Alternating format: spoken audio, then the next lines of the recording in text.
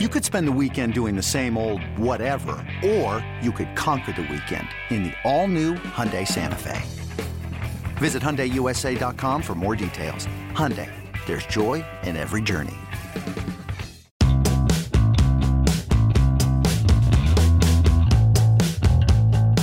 I'm Mark Feinsand, executive reporter for MLB.com. Welcome to the Executive Access Podcast. Rene Francisco was drafted by the Cubs in the 38th round of the 1989 draft, playing 2 seasons in the minor leagues before hanging up his spikes. A brief college coaching career gave way to an international scouting job with the Braves, launching a career that has made Francisco one of the most respected people in that area of the game for more than 25 years, including the past 15 seasons with the Royals. I had a chance to sit down with Rene at the Royals spring facility in Surprise, Arizona before camp shut down due to the coronavirus pandemic. We discussed the world of international scouting, Kansas City's 2015 World Series run, how the Royals nearly landed Juan Soto, and much more. I hope you enjoy this conversation with Royals Vice President and Assistant GM of Major League and International Operations, Rene Francisco. But first, a word from our presenting sponsor. This past year has shown us that without your health, you have nothing. If you're not well, you can't work, look after yourself, or take care of your family.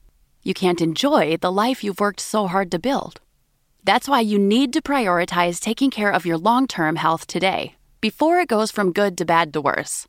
So invest in your long-term health with Forward. Forward is intelligent medicine with a personal touch. Their doctors are dedicated to catching top killers like cancer and heart disease early before it's too late. And catching them early could save you tens of thousands of dollars in the long run. Everyone's health history is different, which is why Forward doctors personalize a health plan with you, based on your genetics, lifestyle, and biometrics to achieve long-term results and ensure nothing gets missed. It's time to invest in a doctor that's invested in you. Go to GoForward.com today to protect your future health. That's GoForward.com. GoForward.com. Rene, you grew up in the Dominican Republic. At the age of 12, moved to West Palm Beach in Florida. Were there any major league teams that you followed as a kid that were your favorite teams? Well, the 2 teams were the Dodgers and the Pirates, and the reason why I followed them was because of the players that those teams used to send to the Dominican Winter League. Who were your favorite players growing up? Well, Willie Stargell was one of them, and I really watch a lot of the star players that went to play in the Dominican from the Pirates because that team was in Santiago, where they used to send the players like Taveras, the shortstop, Kent Kobe, the closer, that submarine guy, and the catcher that they have from Panama, also Omar Moreno. I mean, all those guys played there.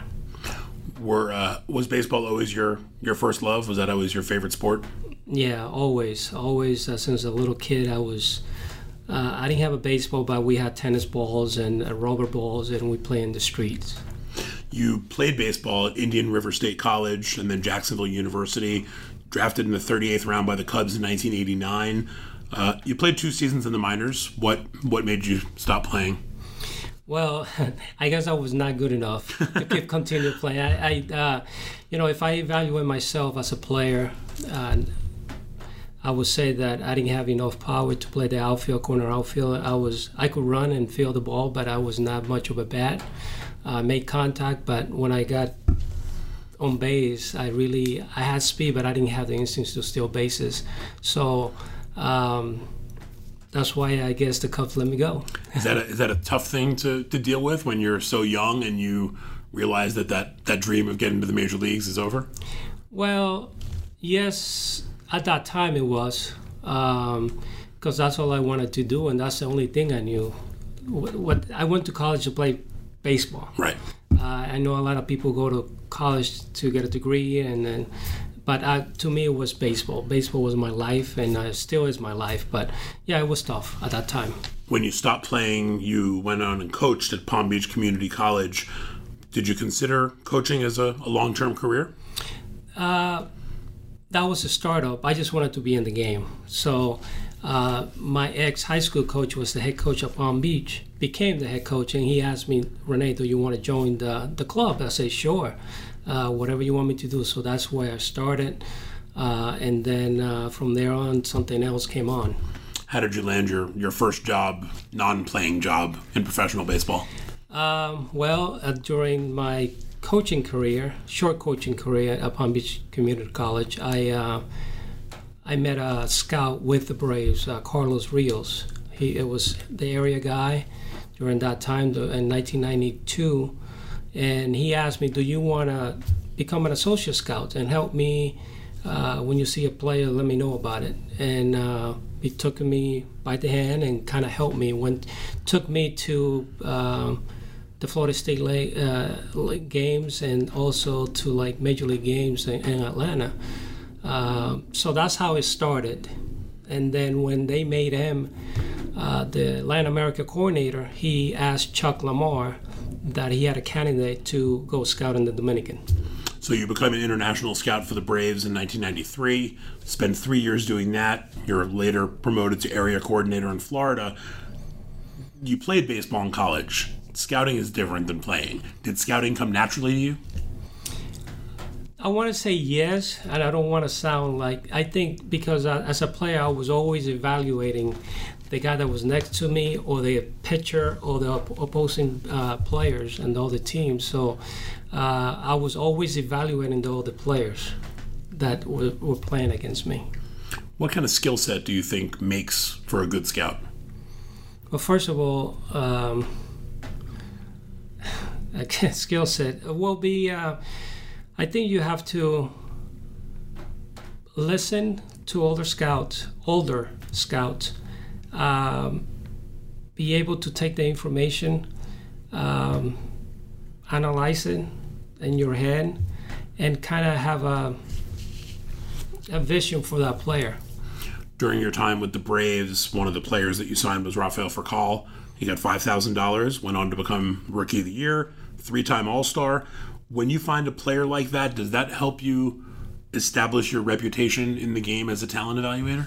I think it does help somewhat, but I think the most important thing is the people that you're working with, that they value what you do, whether you find a good player or not find a good player. The time that you put in on the field is, I think, the most important thing. You went on to become the Braves Director of International Scouting, a role you've also held with the Dodgers. What are the biggest challenges of scouting internationally? It's obviously much different than pro scouting in the U.S. or certainly amateur scouting in the U.S. Well, the first thing that I in 1993 when I started, it was a challenge. It's totally different from what it is now. In 1993, I was sent there. I didn't know anybody. I didn't know anything about scouting really. So I had to learn the country, the Dominican Republic. I was born there, but I did not know the country. I had to meet different coaches and programs and stuff. The challenges are that you go to a field that you're really not familiar with when you start scouting, but those are the challenges. And then when I became the director, then it's not just the Dominicans knowing the lay of the ground in Venezuela and in Japan and in the different countries that you are traveling. Just knowing the culture is very important, I think. When you look at scouting players in the Dominican and Venezuela, a lot of times you're looking at kids. I mean, real kids, 14, 15 years old, sometimes younger. How tough is it to try to evaluate a player at that age when you have no idea what their body's going to look like at 18, let alone 22, and trying to project that out? We really don't know, Mark.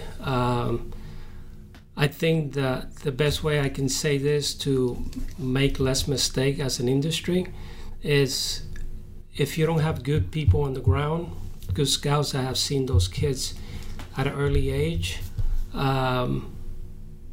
then the club or all us will be in trouble. But it's very hard to project someone at a very young age. When I first started, most of the players were a little older. They were signing, not many clubs were signing kids at 16. They were signing guys at 17, 18. And actually, those guys that were signing young, they had 3 or 4 years old. They were 3 or 4 years older. Right. The Tejadas of the world, even Rafael Furcal of the world.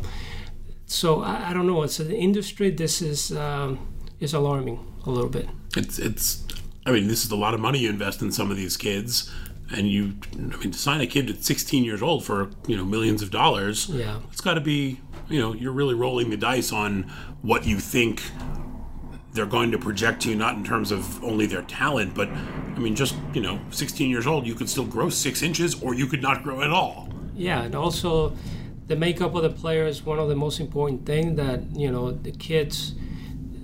I know I have one son, Diego, and when he was 15, he's totally different than when he's 17, and now that he's 23, they grow, they either get better or they get worse, and just when they surround themselves with good people, things are going to be good. When they surround with bad people, they may turn to be something that you don't want in your organization. So it's a tough business. What was most attractive to you when you had the opportunity to join the Royals? Dayton Moore and his leadership.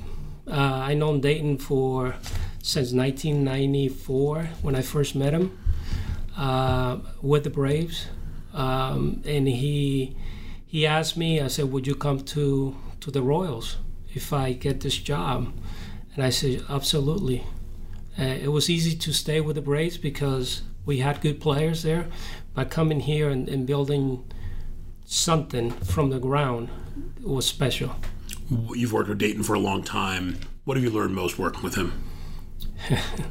Honesty, the leadership, those are the things, and just being truthful to what you're saying, and always try to help others. You served as a special assistant to him in August of 2006, which was really the first time that the Royals started to dive into the international scouting market. How much of a turning point do you think that was for the organization to start looking internationally? Well, I would say that they had good people in place. They had Albert Gonzalez, which is back with us now as a coordinator at that time. Luis Silverio was involved at some point. They have signed decent players for little money, but it was the glasses actually opened up the spending, not just internationally, but in the amateur and scouting, and that's how we got better because of that. And there weren't that many rules like there is from MLB, where we just went out and just let's invest in these players, let's invest in the facility, and that's how we got better. Dayton promoted you to assistant GM after the 2012 season. What did that mean to you? Mark, it stayed the same. It's scouting. It's being a part of scouting, being a part of the amateur scouting in the U.S., and also helping in the player development part as well. So it's great to have a title, but I think ultimately I'm in baseball, and that's the most important thing. The Royals developed a nice core of homegrown players during that time, 2012 to like 09 to 12, 13.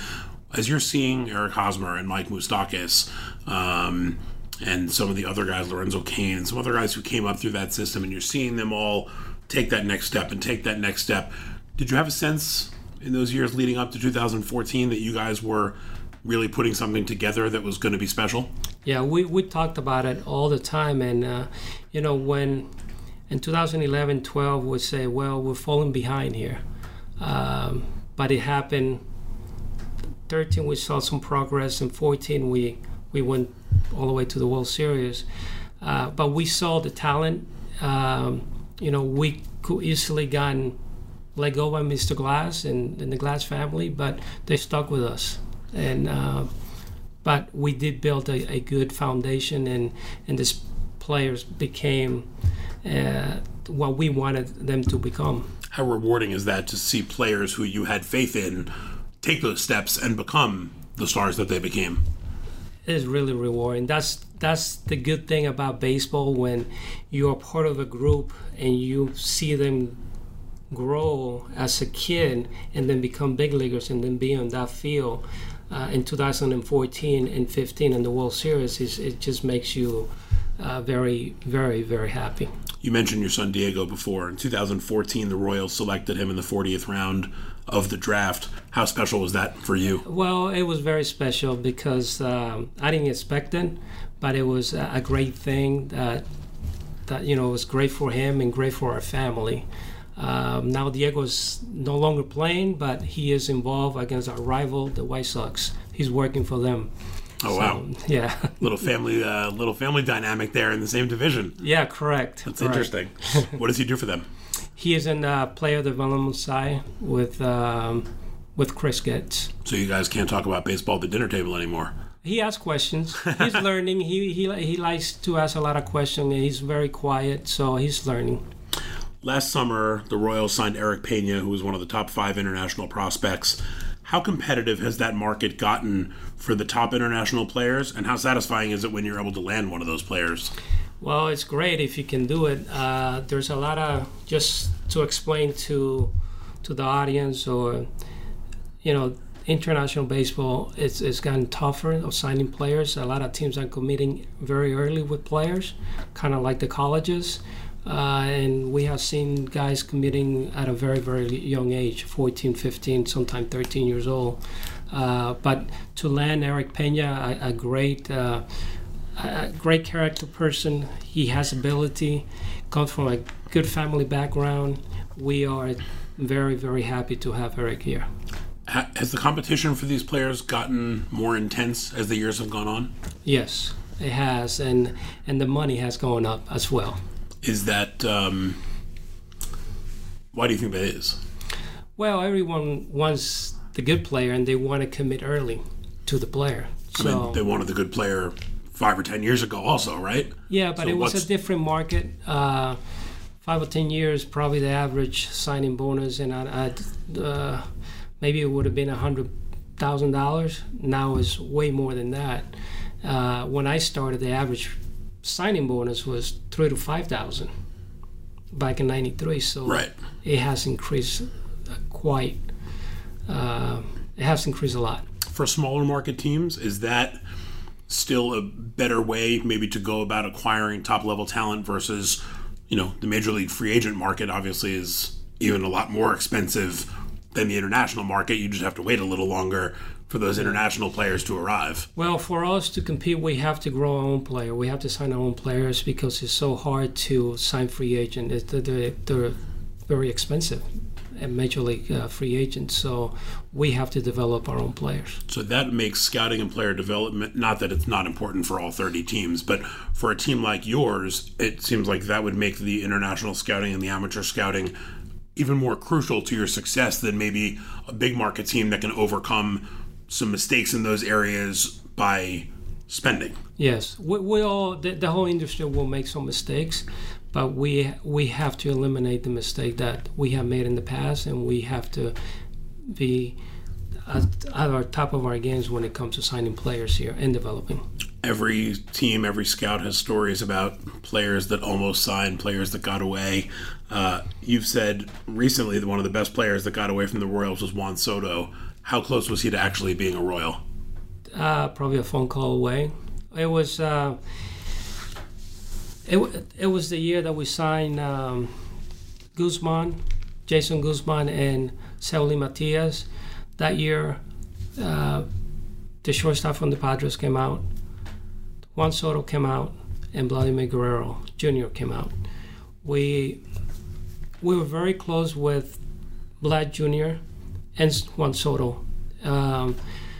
It's just, when it comes to the money, it was a lot. Finally, we got the okay, but they have made a deal like maybe 10 or 20 minutes before I call them back, and they say, no, we just agree with the Nationals. Wow, so it's that close. 10 or 20 minutes changes the course of two franchises potentially. Correct. Well, they won the World Series with Soto, and we wish we had Soto. Another player that was another burgeoning star in the league, Ronald Acuna Jr., he said he was set to sign with Kansas City before Atlanta called him that day and offered him more money. How difficult is it when those types of situations happen? Well, you just gotta, you gotta live with it. But we made an effort to sign him. We thought that was the value. We wish we would have given more the type of player he turned out to be. And people don't understand Acuna was not the type of player that when you saw him at a young age, he made a lot of contact. He was very skinny, and he just got stronger and bigger, and now he's a star. But we made an effort to sign him. Escobar was playing for us, which they're related, and Escobar wanted us to sign him, and then he just said, Rene, we just agree with the Atlanta Braves. That goes back to our conversation earlier about trying to project kids when they're young. Correct. He was a skinny kid making contact. You had no way to know that he was going to become this, fill out and become a big power hitter. This is how smart I am. He worked out here. I put him in the infield because he was that small. Okay, just to see if because shortstop, his uncle is right. A shortstop, and so, but he had a good arm, and he looked like he could run, but it was just a small workout that we had here, and he showed that he made a lot of hard contact and threw good, but he was small. It's just part of a scout's life, right? Correct. Just like the amateur draft and free agency, there are a lot of international players that don't wind up panning out, and others who you sign for seemingly small amounts end up becoming stars. How gratifying is it to watch a player like Salvador Perez, you signed him for $65,000, turn into the player he's become? Well, Salvador Perez probably should have gotten more money just because of the type of player he got. He's became. Salvador Perez was a guy that I even watched him with the Braves when I first saw him. He was playing first base. A lot of people didn't think he could catch. Then when I came to the Kansas City Royals, saw him play in a tournament, and on the first workout we see him, and he's totally different than what we saw in the tournament. But it's gratifying because his makeup is off the chart when it comes to work ethic. His family background, he loves his mom, he loves his grandmother. It's so satisfying to see him play in the big league once he made it from the minor leagues. You've mentioned makeup a few times. When you see a young player who has all the talent in the world, but you're not a huge fan of the makeup, does it cause you to really pause and maybe pass on that player? Yes, you gotta be careful because I think makeup is such an important part of the puzzle for a player too, because a lot of players can make it to the big leagues, but sustain and stay in the big leagues is hard, and you have to have not only the ability but the makeup. On the flip side of a case like Salvador Perez, you've signed players. Cuban pitcher Noel Arguelles was one. The $8 million he got Correct. Doesn't reach the potential that you hoped for. How difficult is it when you come to the realization at some point that the player you thought you were going to be having isn't going to pan out? Yeah, those are the things that we have to avoid. He was a good body guy. He had a good breaking ball. He got hurt. He was hurt at shoulder surgery. And it's a failure in our part, and I know the kid felt terrible that he didn't make it to the big leagues. But we saw one thing: he got injured, and then he was out after 6 years of professional baseball. I've heard you say that sometimes it takes luck to land a player that becomes a major contributor to your team. Kelvin Herrera was one of those players. Why have you said that finding him was kind of the result of luck? Well, the luck was we had the first workout in the Dominican in our first academy when we got to Kansas City. It was in Salcedo. We had a big workout with a lot of top prospects.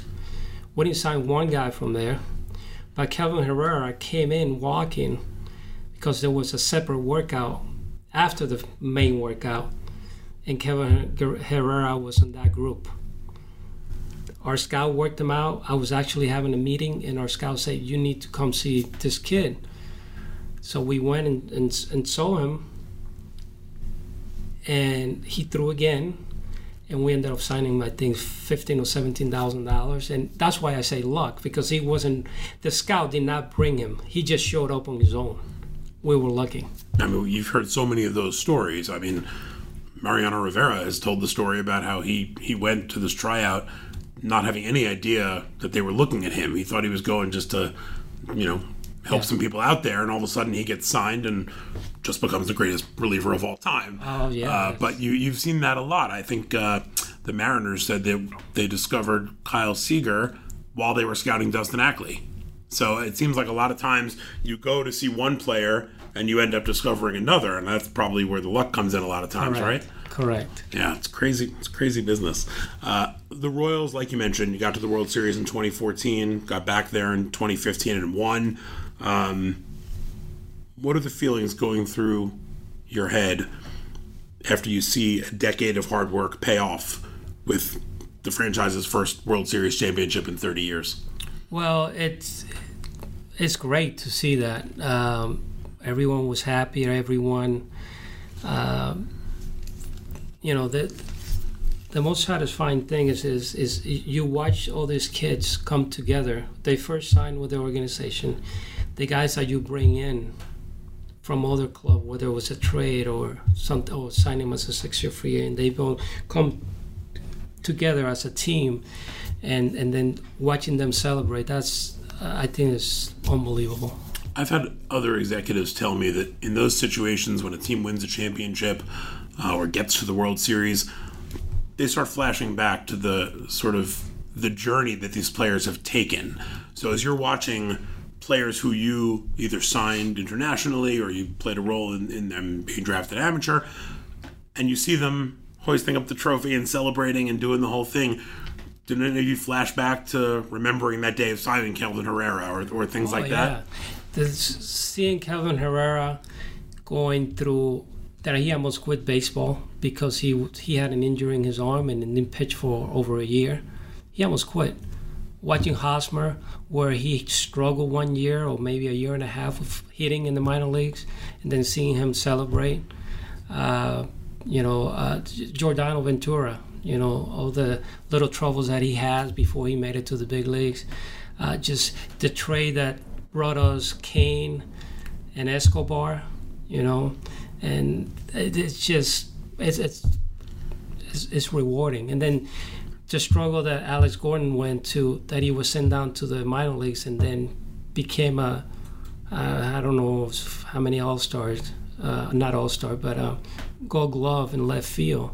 I think it's 6 or 7, or maybe I'm short, but those things are what brings joy to you when you see those things during the World Series. In November of 2015, you interviewed for the Blue Jays general manager job. What was that experience like, going through that interview process? It was good. They didn't call me. I was in the Dominican, and he said, Mark Shapiro wants to talk to you about this GM job in Toronto. And the process was all right. It was okay. It was a nice thing, but it's not the ultimate thing that I have in mind. Well, I mean, a lot of executives, that is sort of, I want to run my own team someday. Is that not an important goal for you? The biggest thing for me, my goal is, and always been, and is always going to be, is whoever's my boss is to do the best job that I can for that person or for that organization. But I know that a lot of people want to be a GM. I'm not really looking to it. So you have been a GM for a team in the Dominican Republic. How has that experience helped you in your role with the Royals? It has. It actually helped me scout a lot more players, see a lot of players, or get information from, because you're always there in the field and you hear this and you hear that. You get to talk to players and you get to know the makeup of that player. But it has helped me. It has helped our players go there and get them job to play and win a ball.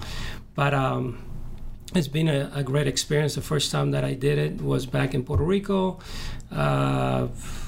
forgot the year, but then 14 and 15 I did it for the Gigantes. We won. They only won the only championship there is that year, and then I think it was a great experience. Oh, 14 and 15 were some pretty good years for you. Yeah, it was great. I was celebrated twice. What's your favorite part of your job? Meeting people that you don't know, knowing families, traveling, and a challenge when you see a player and you say, I think this guy can do this. But just being around people and baseball people. What's your least favorite part? Something that I have to do is travel, but it's part of the job. All right. Give me a scouting assessment on yourself. What is your biggest strength in your job? My biggest strength, I guess, it's just relating to people and staying quiet and observing people. If you had to improve upon one area of your job, where do you think you would try to improve? About my job, and I say this more, maybe spending, and it's not a job, it's maybe part of my life, not the job, but spending more time with my family. Probably goes for everybody in baseball, right? Yeah. You mentioned Yordano Ventura before. You scouted and signed him. We know that the impact that his passing had on the organization. How devastating was it for you personally, given your relationship with him? It was hard. I still think about him almost every day, because we communicated a lot, and I was on his butt like he was my son.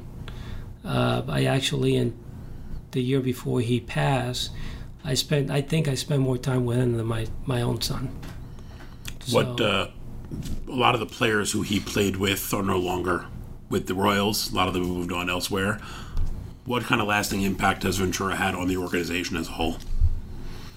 Well, I think it's a lot of players, a lot of us, a lot of young, not just players but kids, go through a lot